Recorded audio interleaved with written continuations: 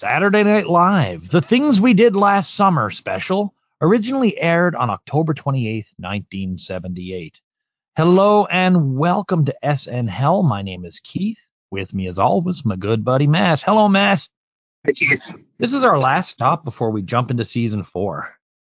Yeah, that's pretty wild. The Things We Did Last Summer, this was a special. It actually aired the first week Saturday Night Live was off. So we are kind of looking at this one out of sequence. Because the special talks a lot about the summer before, I figured we could do it as a little segue into the new season. Sounds great. Makes sense. And I always like these little special features. And we've got a bunch of mini episodes up there if you're interested in checking them out. And I actually reviewed American Hot Wax, and then Matt and I also reviewed Animal House. Yeah, about that American Hot Wax, I was like, I feel weird in a way that I didn't just do it. But then I'm also like, wow, I really probably wouldn't have liked it. It really probably just would have been a drain on me. Yeah. So I felt quite conflicted. And there's so many movies that these folks are in that aren't of the style of the show. In order for us to get together for 2 hours to review like something Robert Downey Jr. does in the 80s just doesn't make sense. But if I have an hour to doing it, I'll do it, right? Sure. There's a lot of stuff I wanted to cover because the business side of Saturday Night Live is all over the place in that summer break. There's a lot of moving pieces. So I thought maybe I could run through some stuff that's going on to see what they really were doing last summer, if that makes sense to you, my friend. Oh, it makes lots of sense. And I love it. I love the shoot stuff, the BTS. And I try to avoid some of it because, I mean, we're not here to like, I don't know, we do make references and even the odd joke every now and then. But if the show becomes, you know, what were the personal lives of the folks, we're definitely going to get sidetracked. But also we only have certain sources. Like some people have not said anything, you know, and some have said a lot and blah, blah, blah. Some are not here to speak, you know. Touche. Ain't a gossip rag. It's a public service. So I just want to give my sources. These are also a lot of awesome books that are out there on the subject. Tom Davis's book, 39 Years of Short-Term Memory Loss. Great memoir written not too long before he passed away. Lorraine Newman's May You Live in Interesting Times. That's over on Audible. I've listened to it a number of times. It's fantastic. And it's so awesome Lorraine is narrating it. Alan Zweibel's Laugh Lines, another good book. And then Doug Hill and Jeff Weingrad's Saturday Night Live, a backstage history of SNL. Or sorry, Saturday Night, a backstage history of SNL. And of course, James Andrew Miller and Tom Shale's Live from New York book. That one we probably talk about all the time. That's the only one I have. I recommend them all if you have Audible. If you're an Audible user, I think they're all Are they there. all on Audible? Yes, I believe so. Oh no, sorry, not the Doug Hill, Jeff Weingrad one, the backstage history, but that's that I have the Kindle version. Oh, and I guess I listened to Jay Moore's book. Does that count? Well, yeah, it certainly does. Not for this. It was pretty interesting. There's a few names that are going to keep popping up going forward that are kind of new to the story. Fred Silverman, is that a name that rings a bell to you, Matt? Absolutely rings a bell, yes. But Yeah. Please no follow-up questions. Fred Silverman was hired to replace Herb Schlosser as the president of NBC. Silverman is a titan, but we'll talk about him in a second. Schlosser was a big supporter of the show from the very beginning. He's the one that's sort of the network side of creating it, I guess. Him and Dick Ebersol. And Schlosser and Lorne Michaels got along really well.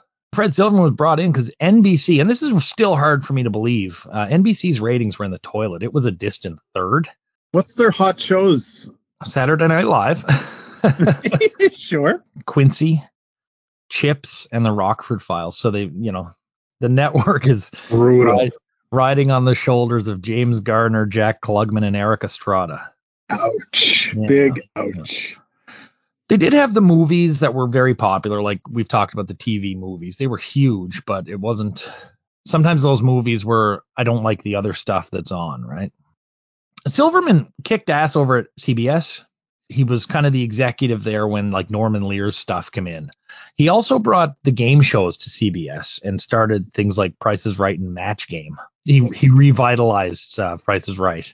And love me a game show. And Freddy from Scooby-Doo is named after him. Oh, that's fun. I didn't know that. Sometimes the actual numbers don't matter as much as the demographics do. The demos, yes. Yeah.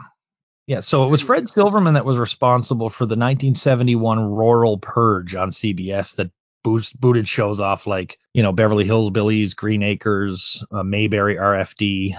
Yeah, get rid of those because the demos are not favorable, I guess. And I think as time goes on, that's proving to be less and less of a thing, but certainly was at that point in time. He went over to ABC in 1975. Got Three's Company going, Love Boat, Charlie's Angels. He brought Hanna-Barbera to the network. He revamped and revitalized the soap opera genre. He was the executive behind Roots. So I mean, this is a power broker in. Holy shit! What a resume! I know, eh? Yeah. A lot of his shows featured like sexy women prominently. And that's where like Jiggle TV, the joke comes up that buxom women were all over the place wearing tank tops and short shorts. And we actually see that parodied in season 4, Battle of the Network TNAs. Silverman at NBC was at the time it was seen as a complete failure. I don't know if that's totally fair all these years later, because seeing what he released, like Cheers, Hill Street Blues, Facts of Life, St. Elsewhere, all were approved under him. He brought David Letterman to NBC in the first place. The news division exploded. The next generation of leaders came in under Silverman. I think he did a lot of good when you look at what he accomplished while he was there. But at the time, it was seen as he tanked. He didn't get the hat trick he wanted. But as far as Lorne Michaels and the folks at SNL were concerned, this was a new guy. It wasn't Herb Schlosser, who pretty much I don't want to say let them get away with everything, but who was very hands off with the show in a lot of ways and just kind of let Lorne run it. Yeah, that's what you want. Saturday Night Live really starts taking shots at Fred Silverman right away. The Frank Zappa episode has a famous thing where John Belushi starts playing Fred Silverman. Were they jumping a gun? No, I wouldn't say they were, because he starts trying to do things soon as he arrives in May. They do shoot some pretty nasty. Over the next 4 years, he takes a lot of hits from them. And there's a great line. We'll cover it later on. But at first, it's John Belushi playing Silverman. And there's a lot of jokes at his expense. And years later, there's a very famous bit that comes from Al Franken. And Fred Silverman said, I didn't mind John Belushi making fun of me because he's talented. While the network is in a complete tailspin and just doing completely shitty, he's got this wonderful little show that's getting high ratings in a weird time slot that the kids all like, called Saturday Night Live. And as one place put it, I think it might have been the Backstage History book, Silverman saw Saturday Night Live as a potential source to help him bring primetime back to where it should have been. Silverman didn't really get the show, and late night was not really a big concern of his. And I can understand that. If you're being killed in primetime, it doesn't matter how good Carson is doing, right? Yeah, no, it's totally irrelevant. You gotta hit the big spots. You gotta have a strong core. Mm-hmm. And he doesn't look like he'd enjoy the show. No. One of his solutions to getting primetime back up was to put on a few primetime specials, the best of from the first few seasons, which did extremely well. He was sort of appropriating Saturday Night Live strengths and using it, which was brilliant maneuver, really. It also fixes up some of the Mandela effect for folks who remember Bill Murray and Chevy Chase being on the show at the same time. Yeah, they're getting highlight reels in primetime. So exactly. You just remember that as the show. That's right. He also offered Gilda Radner her own primetime variety show. They got into chats about that. I remember reading that. Yeah, maybe. And you know what? Oh, yeah, maybe it was in the Love Gilda. No, it was probably in the book. It was probably it's a few places. Yeah. They even come up with the catchphrase, Wednesday night at 9 is Gilda time. So NBC was ready to announce that Gilda was getting her own show in January of 79. When Lorne turned the show down on behalf of Gilda. They were both at the meeting, but as they say in the Backstage History book, Lorne did all the talking. Gilda sat there looking at the floor. I want to talk about that. It's later reported that Gilda broke down to somebody saying she was too overwhelmed at the process of trying to do 2 shows at once. Didn't want to turn down her own show. And by her own show, she would have owned half of it, like Lorne, I think, owned the other half. But she said she didn't want to break up the community, There's a lot to unpack about Gilda here. I think there's an undying loyalty to Lorne. There's also I don't want to get too psychological here, but there's a father figure type thing going on here. And Gilda like lost her father at a young age, and she was always clinging to men. There's a lot, I think, psychologically going on here that I don't know. I don't want to speculate that she just didn't stand up to Lorne or she didn't stand up to Silverman, but there's something weird from the Gilda perspective. What strikes me as it's kind of a sad story. Gosh, why did she always have a rough time? She sure did. Seems like I don't know, in hindsight, and it's easy for us to sit here and look back, but I mean, once you see her post Saturday Night Live career, you might have thought she might have just went ahead and did this. And then it's, the post Saturday Night Live career, it's there's sometimes you have to read between the lines, but Gene Wilder was next. He kind of, I don't want to say controlled her, but there are stories out there of him not being particularly welcoming to Gilda's pre-existing friends. And maybe that's for good reason. There was a lot of train wrecks come out of that community. Yes, touche. Could have been overly cautious, whatever. We weren't there. It all tracks. It's all so easily applicable to what we already. Yeah, just last night I watched it finally. Vice, The Dark Side of Comedy, is the last episode of season 2 is about Gilda. Oh, how was it? It's great. Yeah, it's great. Rosie Schuster's there talking, so someone who was on the ground. And I think Rosie Schuster's really become she's one of the ones that I find it gives a very unfiltered look at the show. It's not filtered through protecting myself or anything. I find Rosie Schuster is one of the best quote unquote elder statesmen for shooting straight. That's good to know. Yeah, check it out for sure. I like those shows. Yeah.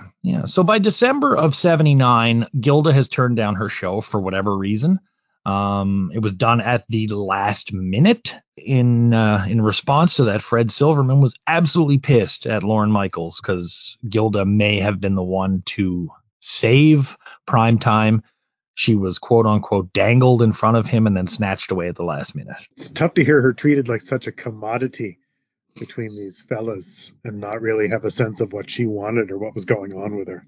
And the other element too that I didn't mention in here, and I should have said it earlier, is that she was looking at another few years on television and Hollywood was calling.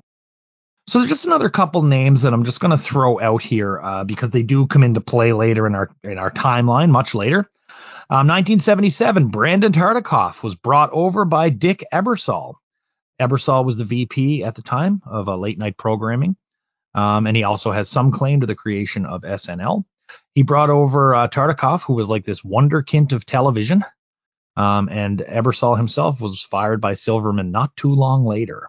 So you must know the name Tartikoff, right, Matt? I sure do know the name Tartikoff. There's a dynamo of TV and a future host. He will host the show.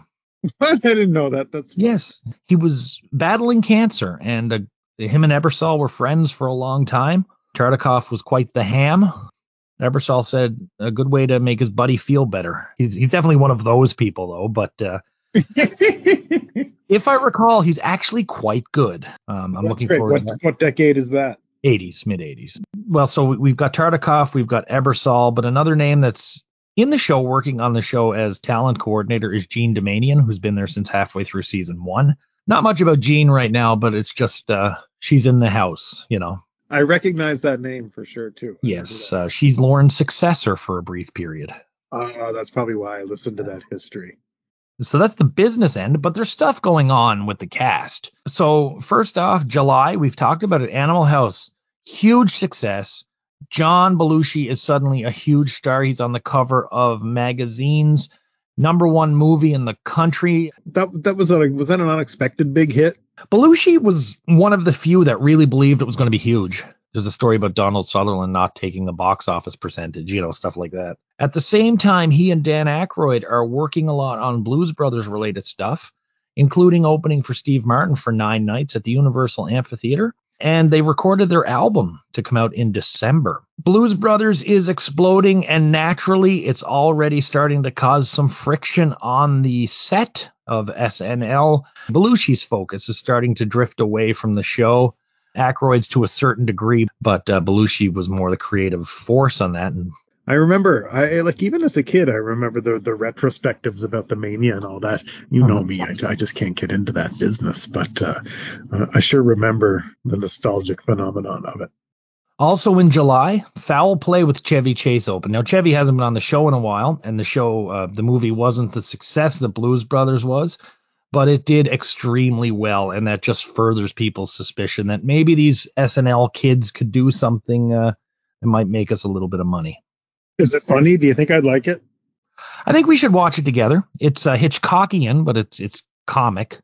Okay. Gilda Radner voiced a character in a cartoon called Witches Night Out. I also learned on the Vice documentary that she was having a real rough go here with the pressures on her. There's an eating disorder going on as well. And she spent some time in the hospital, in the psychiatric hospital at this point in time, just to get some help and to feel a little better. 1978, you didn't publicize that. No, my goodness, that would be outrageous. Yeah. Just the pressures of fame, people, and it must have all seemed so sudden, right? Because it was so not long ago that they were like, when they went to that thing, Mhm. and they were like, holy shit, we're actually like famous outside of the city and stuff. Bill Murray working on Meatballs. We're going to watch that one together too. Wait, I've never seen it. Lorraine had finished American Hot Wax. She's got some things in the hopper, but I think the issue with Lorraine was that she missed Los Angeles. She was not a New York lover, and was terribly homesick while she was working on the show. So I know she traveled because it comes up in the special we're about to cover. My point is though, by the end of season 4, everyone but Garrett had movies in pre-production. Even Jane? Jane's movie is How to Beat the High Cost of Living. Is it a comedy? Yeah, it is. Starring her, Susan St. James, and Jessica Lange. Jessica Lange. Okay. Mhm. And Susan St. James and her later go on to do Kate and Ally together. Of course. Yeah, Garrett has a bit part. And, I was thinking about Garrett the other day. He goes on to be busier than any of them. Good for him. Like, really, when you think about all of Garrett's credits, like, he's probably had more work than all of them. But he was, as we know, going through a rough time at this, and it's going to kind of peak. The Backstage History book does a great job of sort of talking about how Garrett had to watch Bill Murray come in and eclipse him. As we get a little later in our week to week coverage, it's apparent that there are some people that are sabotaging Garrett, undermine him. Like it's been something we've talked about throughout, but I think it gets before he leaves. Not looking forward to that. The numbers vary a little bit. I don't want to take one source over another because I don't know which would be right. But by season 4, the cast is making about $4,000 per show, just actors. They do get a bump if they're writers. I don't know how the business end works, but some places say the cast were actually grossing around $200K for the season. That's after rerun pays and that sort of stuff. Lauren was getting around $750K. And the shows were budgeted at around $400,000 an episode. All of those huge jumps from season 1 when it was all shoestring and the actors were getting about $750 each. I remember Franken and Davis were splitting, I think it was $375 each a week. Oh, that's tough. Yeah. Tough start. But hey, good for them. They earned it. It's a grind to put on these shows. They're some of them are literally killing themselves grinding this out week after week after week. They're doing the work. Yeah, they're doing the work. They're chasing that dream. And really creating an icon of television that still follows, their basic format, right? They set the template for sure. Yeah. So the writers got a significant raise. From what I can gather, Franken and Davis actually got a huge raise, and everyone else who writes got really pissed off. Favored Nations went into a degree, and the writers got the same raise that Franken and Davis got as well. NBC dumped some money into the 17th floor. SNL took over the vast majority of the 17th floor rather than just the chunk they had been using. Lauren gets his own bathroom. The offices now has showers and kitchenettes. My favorite bit about this season 3 to 4 negotiation was Ann Beats successfully negotiated a hospital bed to be put in her office. I would be getting a hospital bed before a raise. I would. You'd never have to leave. Some of them practically lived there, I'm sure. Mm-hmm. The show staff had ballooned, and some of the key players had assistants. Apparently, some of the assistants had assistants, and security people were now placed regularly to keep the press, fans, network, and just hangers-on away from the floor. Rockstar shit. Chevy's long gone. He's making movies. Michael O'Donoghue left at the end of season 3, and he's working on what's supposed to be at this point a TV special called Mr. Mike's Mondo Video. Marilyn Miller, whose Unique Pieces, that's the lunch counter one, and such, some of the best writing ever on the show, had gone on to other projects. Gary Weiss and Neil Levy gone to Hollywood. Those that remain have huge raises, some of the biggest stars in TV. In Belushi's case, he has the #1 movie and about to have the #1 album in the country, and he's on a really cool show. So I've been breaking down seasons 1 to 4 this way. Season 1 is like new kids, new style. Are they going to make it? Season 2 is finding out that they are stars. Season 3 is basking in that stardom. And season 4 is the chaos of being pulled in all directions. It can produce some wild stuff. So Yeah. I'm very interested to see how it plays out on screen in the comedy, in the sketches, because it has to. So throughout this year, Matt, I'm hoping you and I can watch Foul Play and 1941 and Meatballs. I'm down. Now that we know what they really did last summer, let's find out what they decided to tell us they did last summer with the Things We Did Last Summer television special that aired in October of 78. So what the hell is this? The one we watched is the version from the DVD. It cuts out Jane's segment and a lot of music, proprietary music that was used. Jane's bit, she did a segment from Memphis, and Memphis was very warm, and the city police and fire department were on strike. The National Guard had been called in, and there were a bunch of people coming to Memphis to celebrate or perhaps mourn the 1-year anniversary of Elvis's death.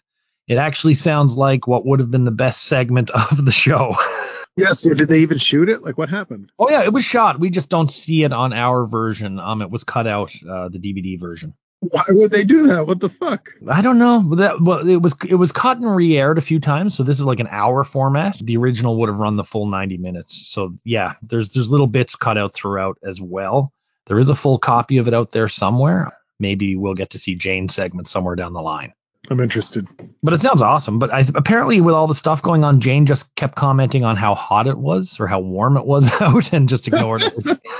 That is our type of comedy right there, right? Yeah. The whole thing was directed by Gary Weiss. A writer credit was given to Don Novello. I don't know why Novello only gets the writer credit. Apparently there was a few other folks that helped out with this on the writing side, and a lot of stuff was actually done by the performers themselves. I was going to say that the performers' fingerprints seem to be on the couple of these, especially. Yeah, very much so. Yeah. The best part of this, and I'm gonna let the thousands in on something behind the show. Matt, how many times a year do we see each other in person? About 3, maybe 4? Yeah, about 4 would be a safe number. Yeah. Yeah. Once you get into the fringe stuff, well, we really, that's our peak season, of course. Yeah. So outside of September, I might see Matt maybe twice a year. I got to drop the DVD off to you the other day, so we actually got to see one another in person. It's true. Yeah, we go right to the show here. A really weird theme song sung by Bill Murray and Gilda Radner. It was quite silly. And then we get some title cards of the cast. Well, and initially it feels to me to be a very low budget affair. The DVD makers spent no money remastering this. This is cheap Canadian stuff, and I say Canadian with a heart around it. Not much money was spent on the production for this. I fun song right away. Yeah, I loved it. It was almost my thought was that it was like public access TV retro vibe, and it was such a cool introduction. It's like the most 70s sounding intro song I've ever heard. Like they just plugged it out on a little Casio. Well, I mean, when I first saw this, I hope you get the reference, but I was like, was this produced by CHCH at Hamilton? Yeah, I get the reference. So we go to the first one we're going to see is the Gilda Radner part. The first part shows a bunch of people lining up to get in somewhere in a New York City setting.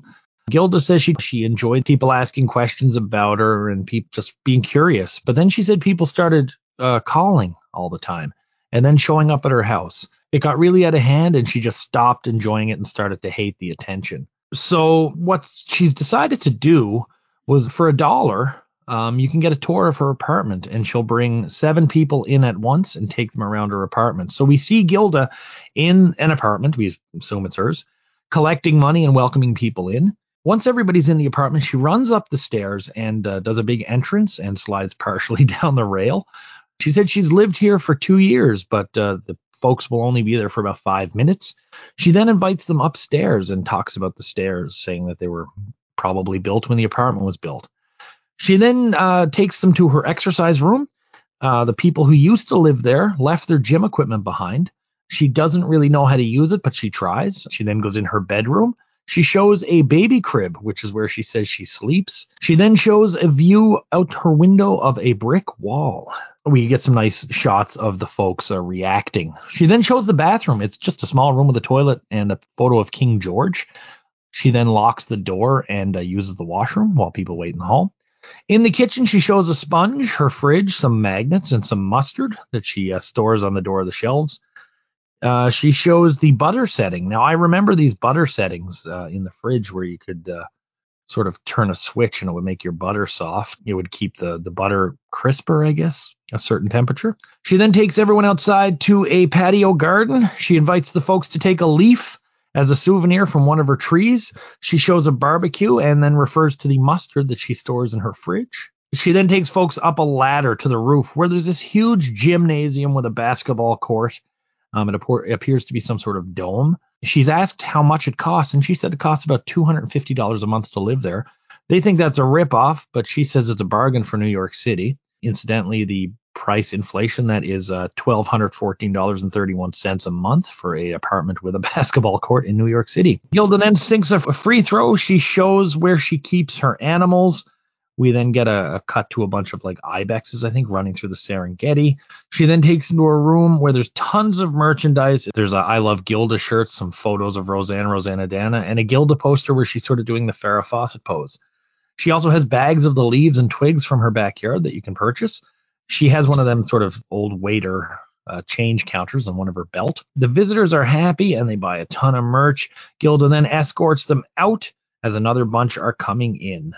Matthew, how did you feel about this Gilda segment? I felt pretty good about it, Keith. I thought it was excellent and interesting television. To see Gilda, this is obviously, I mean, we talked about it in like the first half there.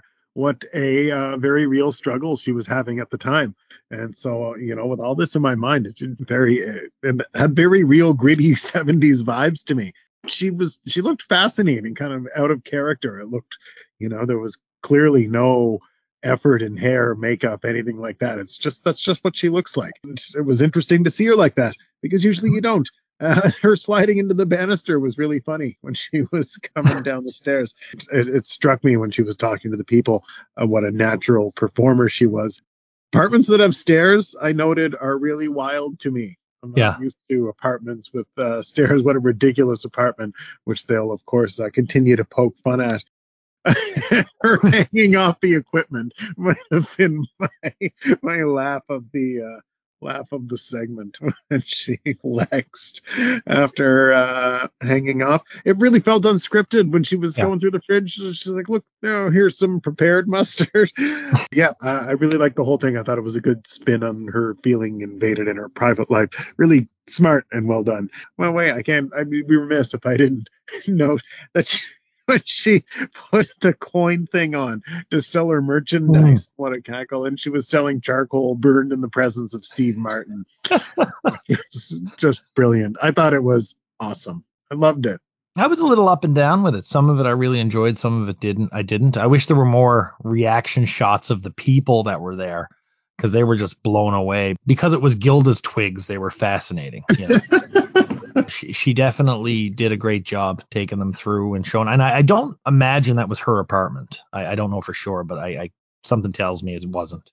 Probably not. But yeah, it was a fairly good segment. I wasn't as big on it as you were. I wrote at one point that this is definitely unscripted, but not in a good way. I then retracted that. So yeah. The stuff outside was funny too. There were when they did the big circle around the table. Yes. Yeah. Our next segment, we follow Dan Aykroyd and John Belushi. This is just basically clips from the Blues Brothers concert shot September 9th, 78, when they were opening for Steve Martin. So we hear Hey Bartender, which we saw during the Steve Martin episode, and we get Rubber Biscuit, which is a song originally by the Chips from 56. It's a nonsense song Dan sings lead on. Interesting take on the song, and it shows Dan Aykroyd's technical ability. The original version of this also had at least two more songs. Soul Man and The Something Blues were also there, but I think there were more than just that. This is just basically a Blues Brothers concert. Both of their comic talents not really on display. This could have been two other fun segments if they weren't doing this Blues Brothers thing. And I thought we got one of Belushi's best cartwheels and one of Belushi's worst cartwheels on that stage. Matt, I can't imagine you're big on this one. No, I was when you said the original version had like a few more songs. I was like, oh fuck, dodge that one. It's just not for me, and I thought it was a missed opportunity to do something cooler with the time. I guess like it didn't need to be a concert segment. I think it was out of place with the rest of the program. Agreed. Yeah. We're now off to Bill Murray's segment. The title card reads Somewhere in Pennsylvania. Bill Murray is driving an old car. He calls his mother from a payphone and tells her he sold all his stuff and bought a car from a Shriner, is on his way to try his hand at professional baseball. She thinks it's a bad idea. He disagrees and insists that he has to try. He tells her to stay off the highways because he plans to be driving dangerously. Murray shows up at Olympic Stadium way over in Aberdeen, Washington. He has two baseball bats and a glove, and he runs into where a bunch of players, the Gray Harbor Loggers, are practicing, and they've been waiting for Bill. He meets the coach. He apologizes for being late. He says he got a bunch of tickets in Montana. They assign him to right field, and members of the team keep telling jokes to him, and they keep telling him, despite the fact the jokes are quite bad, they say, you can use that on the show. Bill is trying to practice. People continue telling him jokes, including a Spanish-speaking outfielder. 1 week passes, and what was originally here was a Rocky training montage, which was cut from our version. Bill is not at the game because his car is broken down, and he takes the car to a mechanic who keeps telling Bill a joke, which slows down the process of fixing the car so Bill can get back in time to play the game. The mechanic is played by a character actor whose name I can't remember, and I couldn't remember what I saw him in to find it, but he did a lot of sitcoms in the 70s and 80s. The game is happening at the same time. The coach is annoyed that Bill isn't there. The team is losing, and the crowd is getting pissed. Bill's car gets fixed, and he makes it in time to bat. He gets a hit into deep left field and starts a rally. And then he makes some catches and hits a home run, which leads his team to victory. Bill Murray then does the Gehrig-style luckiest man in the world speech, but he changes it to the universe and then the United States. He says he now knows he can do it all. He loves baseball, but he has to go back to comedy. Yeah, Bill Murray quits comedy, sells all his possessions, goes and tries base, and realizes comedy is where he really belongs. Matt, did you enjoy this one? No, I did not think this one was very good at all. I didn't think it was funny. It came off as really whiny and complainy, and I really didn't think there were any jokes in it. It was just a little bit about, Bill Murray carries that first little bit with his charm. And I did like the weird felt like the Texas Chainsaw Massacre when he was driving in the woods like that. Yeah, after his, little charming conversation with his mother, which was cute. That whole thing about the people just saying, oh yeah, this would be funny. Oh yeah, you should use this on your show. Like, yeah, we get it. You're a famous comedian, and I'm sure you're pestered by fans. I didn't like the tone or the mood of the sketch at all. It gave me bad vibes. I loved this one. Thought it was really funny premise. I loved his notion of selling everything after a year and a half on a show and going to try baseball. I thought it was a good time for his vamping, and I really enjoyed this. Now here's the fun part, Matt.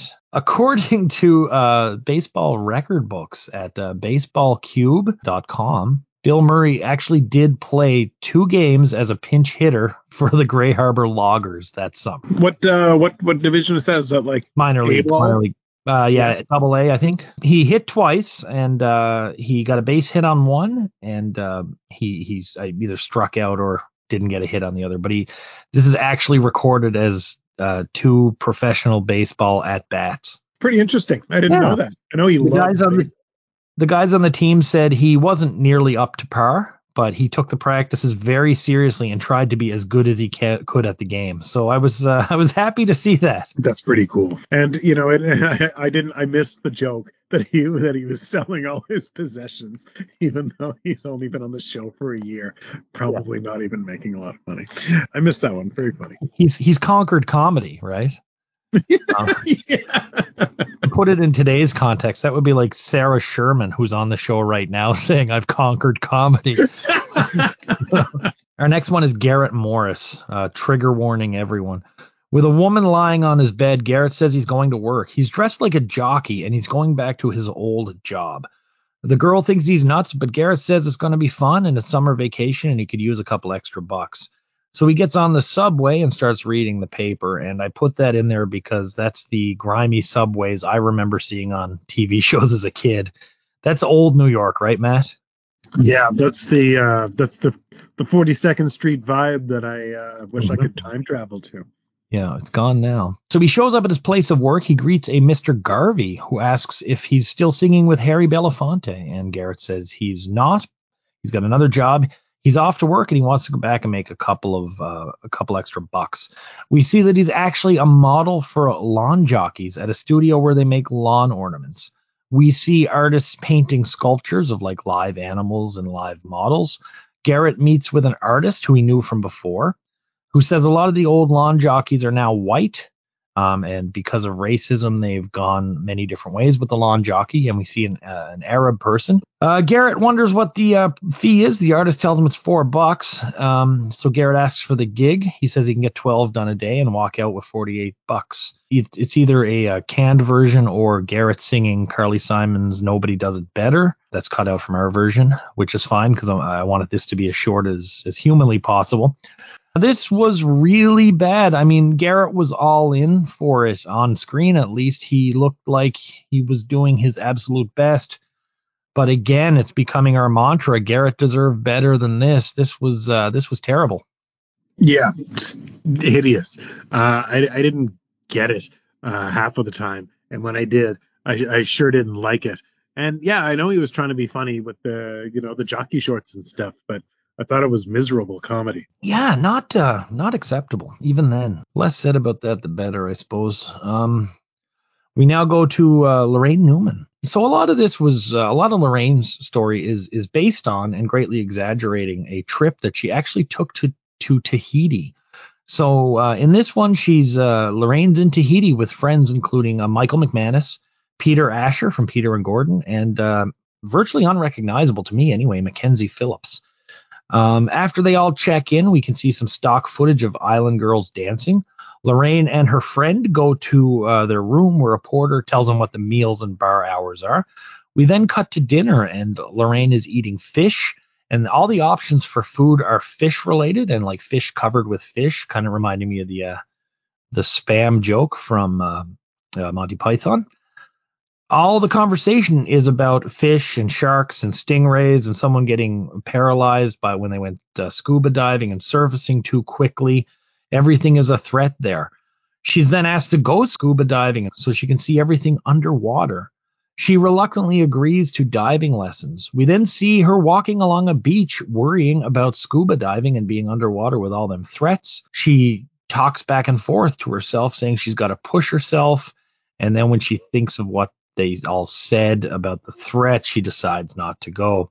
She tells her friends that her instructor got a cold, and then they say, well, just come with us anyway.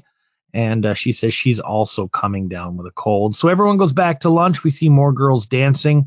Lorraine is a quick shot of Lorraine being trapped by a giant centipede in her room. The maid tells her not to worry and kills the centipede, and it's quite bloody and gross. She then recognizes a friend in the lobby who named Paul Oberon, who was from high school, played by a young Paul Rubens. He doesn't recognize her. We also see some people turning into Nazis in a hallway. There's more fish at a table. A lot of quick cuts of suddenly there's Nazis at another table. She just freaked out. Everything, the lights suddenly change. We get this red shot of Lorraine. And then there's goldfish in the drinks, and it really goes all over the place. Very avant-garde. And then we see Lorraine back in Los Angeles. She says Tahiti was fun. happy to be back in LA. She's talking to her friend who's behind a newspaper. The guy drops the newspaper and it's a different guy, one of the guys from Tahiti. What a weird piece, but I did enjoy it. I loved it before I even look at my notes. Tell me what you liked about it, because I can't put my finger on it other than it just being weird for the sake of weird. This is like a Lucio Fulci movie, like when he does movies like The Beyond was a big hit, and Zombie was another one that he did. House by the Cemetery. Anyway, like this late '70s disco Italian gore director, and his movies are just like nightmare escapes, and that's what this felt like to me.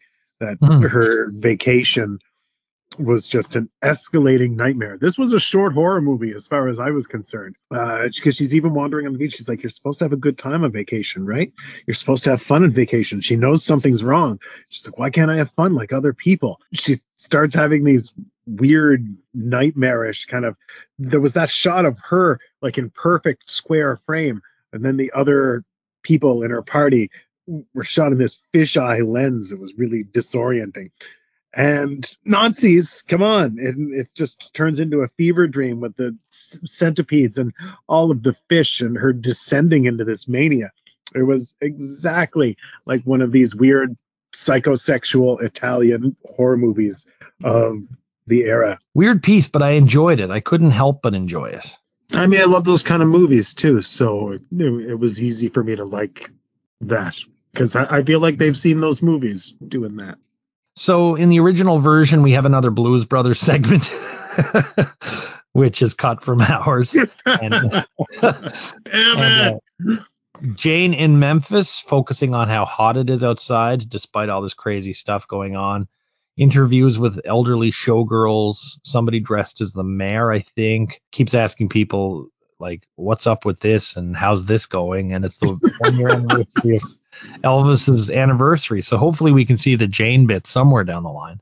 I hope so, man. It sounds really funny. It really reads like, at least on paper, like the one we would enjoy the most. Mutual. Definitely.